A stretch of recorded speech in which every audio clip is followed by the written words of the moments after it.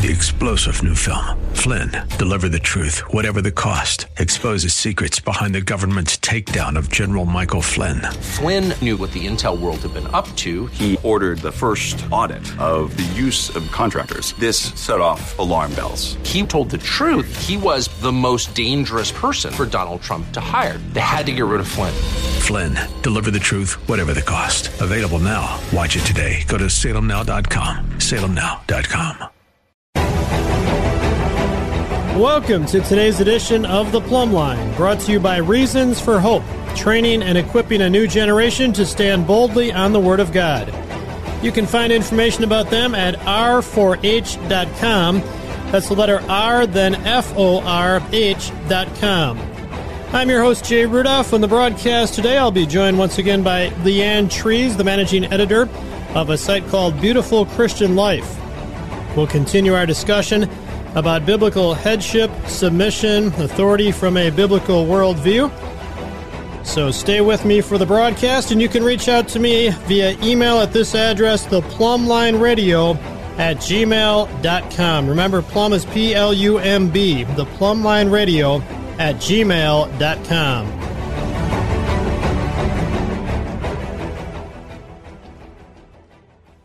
Open Door Financial was founded with the inspiration of using biblical wisdom to create financial plans and investment strategies that lead to financial peace and build the kingdom of God. We guide families and small business owners on how to save money, reduce taxes, get out of debt, build enough retirement income, and be more generous. We help you discover God's plan for your finances and fulfill your God-given dreams and purpose. Call Jason Batt at Open Door Financial at 619-794-7133. That's 619-794-7133, or visit opendoor-financial.com. Securities and advisory services offered through Centaurus Financial Inc., member FINRA and SIPC, a registered broker-dealer and registered investment advisor. Open Door Financial and Centaurus Financial are not affiliated entities. Proverbs Payments is a partner with the Plumb Line in helping me to raise the funds necessary for broadcasting this gospel-proclaiming show. Proverbs Payments is a Christian credit card processing company who is kingdom-focused instead of profit-focused. To learn about how they can benefit your business or ministry, visit proverbspayments.com. On today's edition of The Plumb Line, I'm your host, Jay Rudolph, and I'm joined once again by Leanne Trees, the managing editor of Beautiful Christian Life, website beautifulchristianlife.com. And we're in part 2 of a series talking about biblical submission, authority, headship from a biblical worldview. And this time around, we're going to focus on another column that you can find at beautifulchristianlife.com. This one's entitled, Are There Limits to Male Headship? And it's particularly focused upon male authority within the church, within the body of Christ. And so we're going to look especially at that aspect. We may draw on some other components of marriage and family and things like we did in the first broadcast. But R. Scott Clark wrote this piece for Beautiful Christian Life, and Leanne Trees, again, is the managing editor of that website, beautifulchristianlife.com. So welcome back, Leanne, and let's go ahead and dig into this aspect of it here as we've kind of established the authority structure that God set up within the family, going back to the first man and woman, Adam and Eve, and that authority structure is also applied to the church when we get especially to the New Testament and look into passages, and 1 Timothy 2 comes to mind, but other scriptures as well. So the question is posed here, are there limits to male headship? And maybe we can kind of start by just sharing a little bit about R. Scott Clark here and your thoughts. Obviously, you appreciate what he had to say on this subject. Thanks so much again for having me on the Plumb Line. The point Dr. Clark is trying to make here is that, yes, there are limits to the exercising of male headship, and there have been people in the church who have wanted to apply what Paul is saying in 1 Timothy 2 and other related passages to include all spheres of life. You know, they might claim that a woman can never teach a man, or that she shouldn't even be an authority over men in a work environment.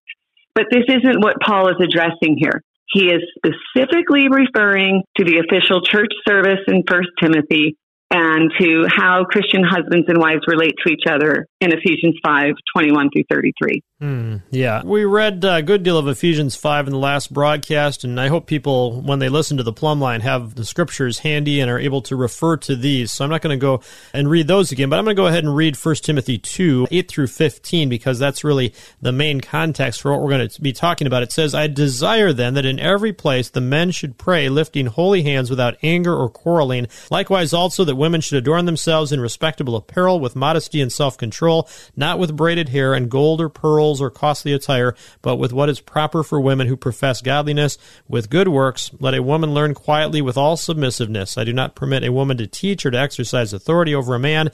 Rather, she is to remain quiet. For Adam was formed first, then Eve, and Adam was not deceived, but the woman was deceived and became a transgressor. Yet she will be saved through childbearing if they continue in faith and love and holiness with self-control. Now, that would take a week's worth of programs easily to address all of that. So we're going to not try to cram it all in here. I'm going to focus specifically on the roles of men and women within the church context here. So really kind of looking at just the aspect of submissiveness, what we mean by that. Let a woman learn quietly with all submissiveness. I do not permit a woman to teach or to exercise authority over a man. Again, that's in the context of a church. And so that's what I really want to draw kind of a laser beam focus on that aspect. And let's begin with a little bit of context here, because that's where R. Scott Clark begins, pointing out that, to understand this properly, we've got to understand the context, right?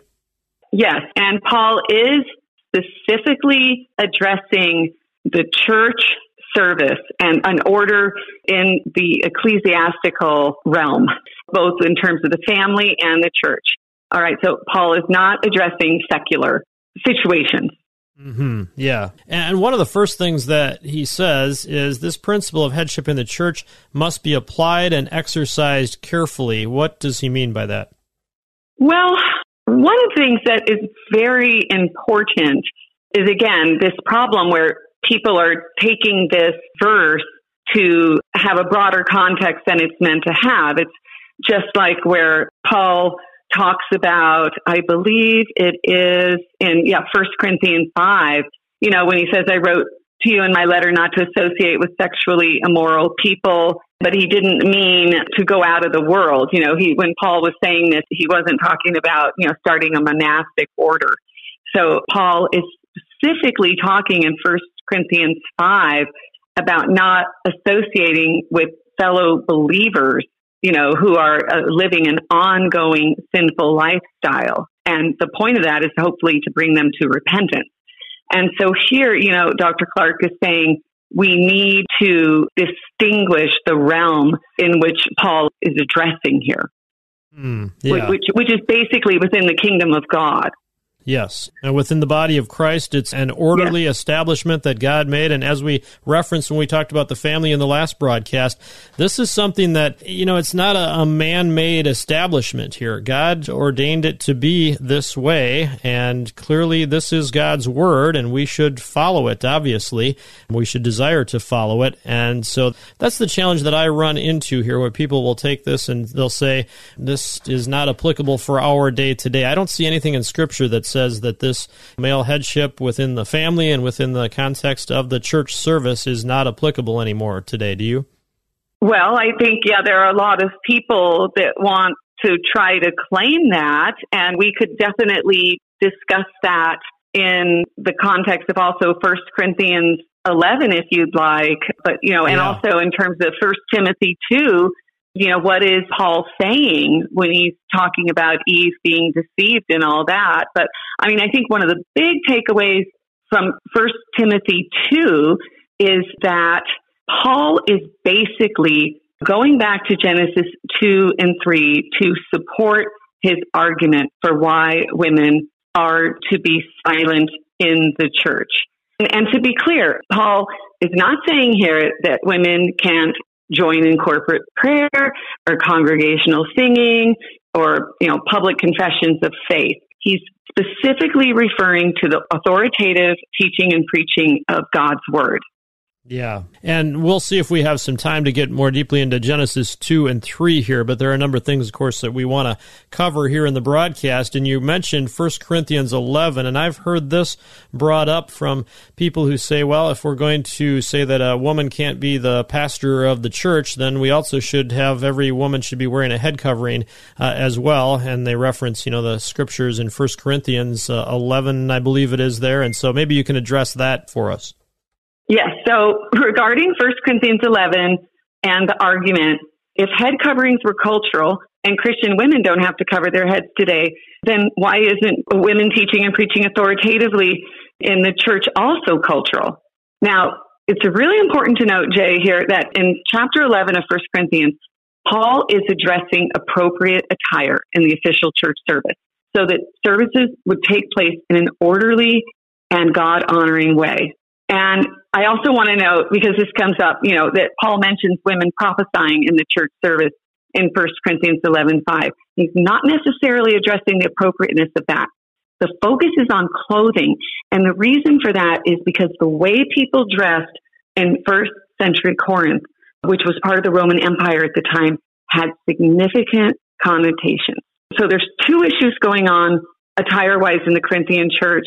I want to note that a lot of what I'm about to say are from sermons on 1 Timothy 2 and 1 Corinthians 11 and 14 from my pastor, Zach Keel. He's author of 2 books, Sacred Bond, Covenant Theology Explored, and The Unfolding Word, the story of the Bible from creation, new creation. So the first issue was men dressing like women. For the Romans, when their male priests officiated in worship, praying and sacrificing, they would drape their togas over their heads.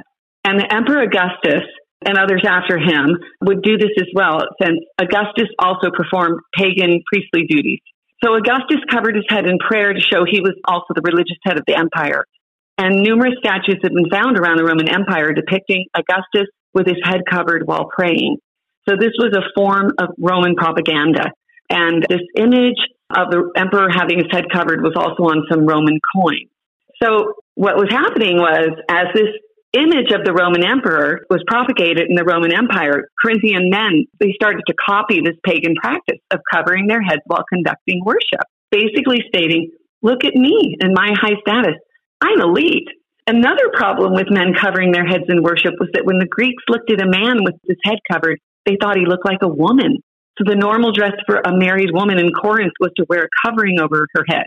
So the Corinthian man with his head covered while officiating in worship was conveying, I'm high status. But the people in the congregation were thinking, he's dressing like a woman. And so this is why Paul says that a man who does this shames or dishonors his head. So in light of 1 Corinthians 11:3, the head of every man is Christ, there is a double meaning to this sense, his head. First, his head refers to the man himself. He's shaming himself by looking like a woman. But the head of every man is Christ, so the man also shames Christ. So he brings dishonor to Christ by drawing attention to himself and looking like a woman. Now, again, this is not about head coverings being wrong. Aaron, the high priest, wore a turban in his priestly duties. It's about dressing appropriately for the culture in which these believers resided. Now, the second issue was women not covering their heads, as was the cultural norm. And in Paul's day, there was a movement by some women, wives, to be more like men, and historians call them the new women. So basically, these women were trying to act and dress more like men. And a wife who prayed in public with no covering was basically saying she was free from all restraint. She was promiscuous. That's why Paul is stating at the end of verse 5 that such a woman is the same as one with her head shaven, because the shaving of a woman's head was a punishment for adultery. It shamed the woman in public as an adulteress. So Paul, this is why he's saying a wife praying uncovered in public shames her head. She not only shames her head, but she also shames her husband by making the statement that she sleeps around. But here's the real issue, right? Nobody's really talking, well, some people are, but whether women should be wearing head coverings nowadays. But rather, why can't women preach or teach in the official church service? And this is basically why. Because, in 1 Corinthians 11, Paul states that man is the image of God, meaning he's a representation of God. So for a man ought not to cover his head, since he's the image and glory of God. But woman is the glory of man.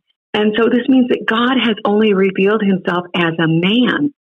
Christ was incarnate as a man and not a woman. And God is officially represented in worship in the preaching of God's word.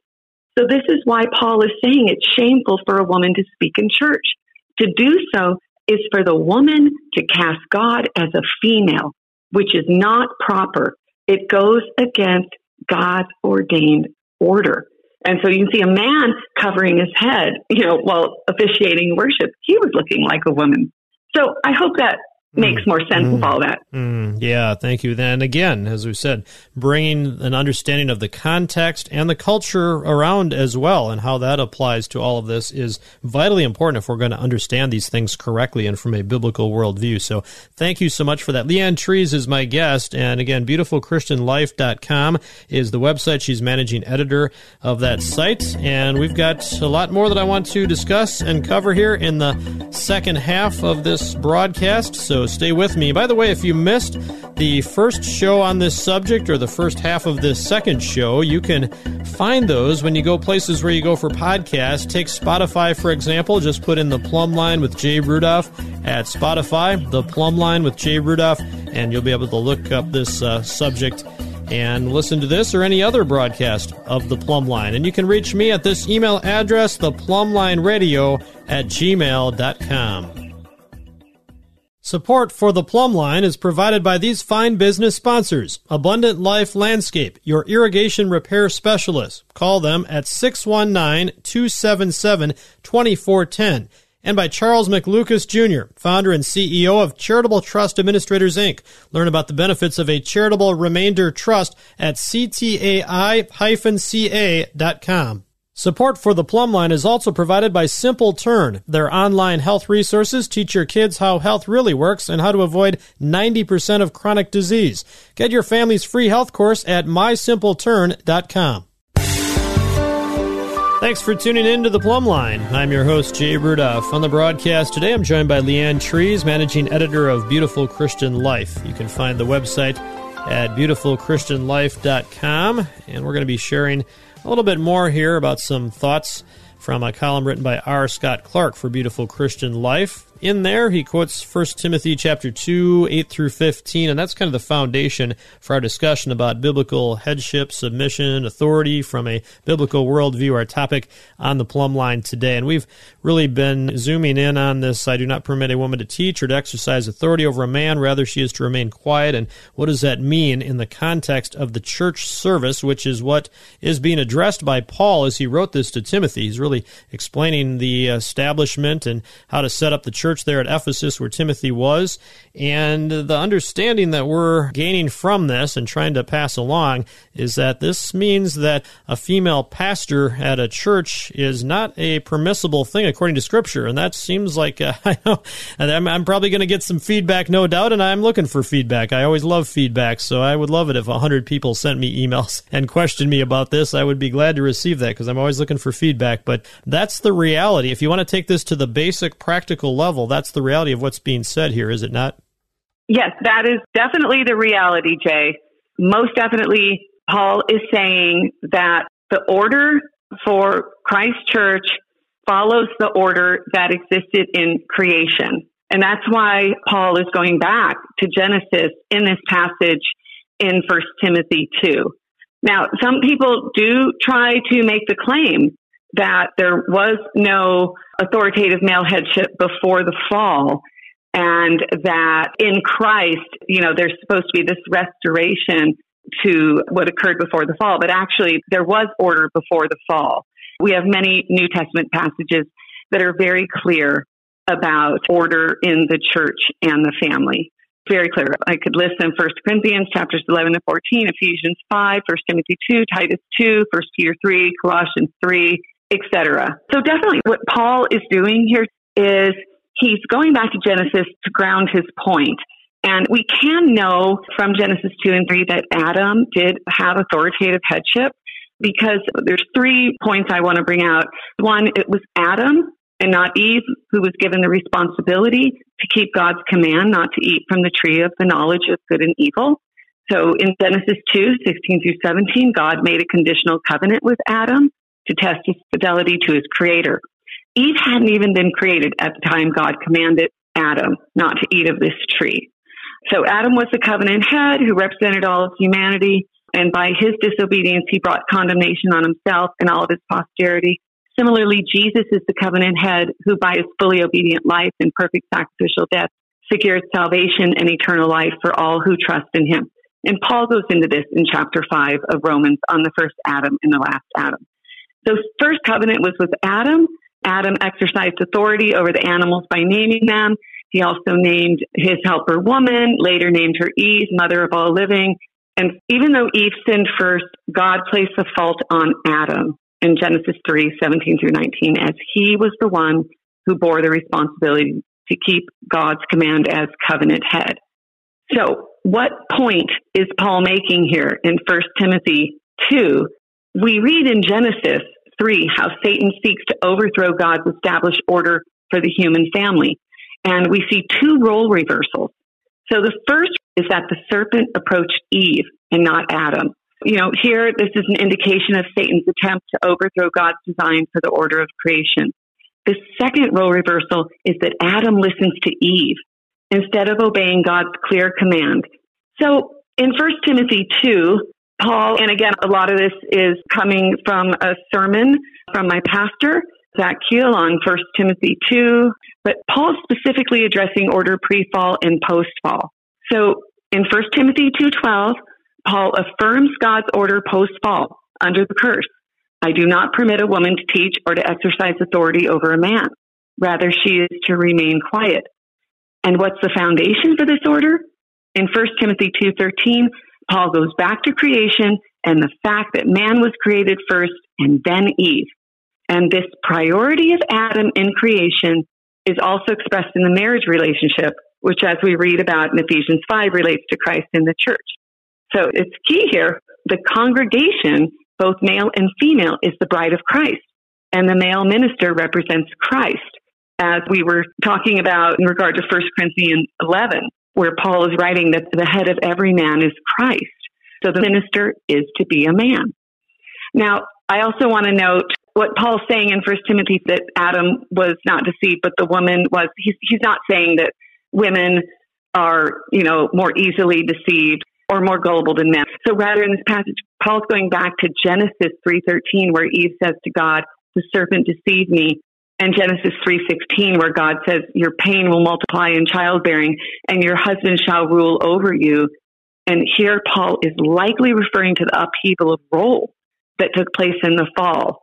So the role reversals that occurred in Genesis 3 were against God's design and order for creation. And in 1 Timothy 2:11 through 14, Paul is affirming that both pre-fall and post-fall, God's order for the family and church has not changed. Yeah, amen. That's a good start into what is a much deeper subject, and one that is worthy of you in the listening audience diving into more deeply. Certainly would love it if you would do that. And I want to say also that that's a great lead-in to the closing statement that I want to make here, which actually comes from a column written by Denny Burke. And you can find this at crossway.org. You can just look up Biblical Submission. I imagine that one will pop up as one of many columns at crossway.org. But Denny Burke wrote this. He said, sin came into the world when the serpent strove to assault God's order, likewise to subvert the headship principle that God established at the very beginning would be to subvert God's design. This is why he prohibits women from teaching and exercising authority within the gathered assembly. Their prohibition is not because of deficiency of intellect among women, nor is it due to some situation specific to the Ephesian church. Because this prohibition is rooted in the order of creation, it is a transcultural principle to be observed for all times and ages. Male headship in marriage is not a result of the fall, but it is a part of the order of creation. So also then is male eldership in the church. And that is so succinctly and I think wisely put by Denny Burke that I wanted to give you time to comment on that, Leanne, but I think that hits it so well, and we're pretty much out of time, that I think that's a good way to summarize and wrap up. But any quick thought to finalize us here? Yes, I really want to encourage women listening today that there is so much that you can do to serve the saints and be lights to the world. I can't ever recall knowing a Christian woman who loved the Lord and served the saints faithfully who was not respected in her church. And we need to look to the examples of women such as Sarah, Jael, Abigail, Hannah, Elizabeth, Mary, Priscilla, Lydia, Junia, and Phoebe, etc., and see that the Bible includes many accounts of godly women, and it also includes accounts of ungodly women. For example, in the book of Proverbs, we're both warned about the seductress in chapter 5 and encouraged by the example of the strong, godly woman in chapter 31. So instead of assuming the Bible is gender stereotyping, we need to determine what God is revealing to us in His Word about His redemptive plan in Christ and how we are to live as believers in this time of waiting for Christ's return. Christian men have tremendous responsibilities as husbands, fathers, and leaders in the church. And as women, we can and need to rest in God's good order that He's established for the family and the church. And there is so much Christian women can do and are needed to do as we all serve together, men and women, to the glory of God in all things. That is such an important conclusionary statement there. Thank you so much for adding that. Leanne Treese, my guest, and appreciate you being with me, Leanne. Thank you, Jay. It's been a joy to be on the show. Again, Leanne Treese is managing editor of Beautiful Christian Life. You can find out more at beautifulchristianlife.com on the website, and you can reach out to me to share your thoughts, comments, questions about the broadcast. Maybe you want to share some support because this is a listener-supported radio ministry. You can find out how to do that when you email the Plumb Line Radio at gmail.com. Plumb is P-L-U-M-B, the Plumb Line Radio at gmail.com. We'll see you next time on the Plumb Line. The Plumb Line has been sponsored by Reasons for Hope. Check them out at r4h.com. 3-star General Michael J. Flynn, head of the Pentagon Intelligence Agency, knew all the government's dirty secrets. He was one of the most respected generals in the military. Flynn knew what the intel world had been up to. He understood its funding. He ordered the first audit of the use of contractors. This set off alarm bells. The explosive new documentary, Flynn, Deliver the Truth, Whatever the Cost, uncovers the facts behind this scandal. Flynn told the truth. He was the most dangerous person for Donald Trump to hire. I find out the worst enemy that I'm going to face in my life is right here in America. They took my assessment and they wanted me to change it. And I was like, I'm not changing it. They had to get rid of Flynn. With in-depth interviews, archival footage, and never-before-seen personal records of the man behind the headlines. I just felt like I was drowning. Flynn, Deliver the Truth, Whatever the Cost. Available now. Watch it today. Go to salemnow.com. salemnow.com.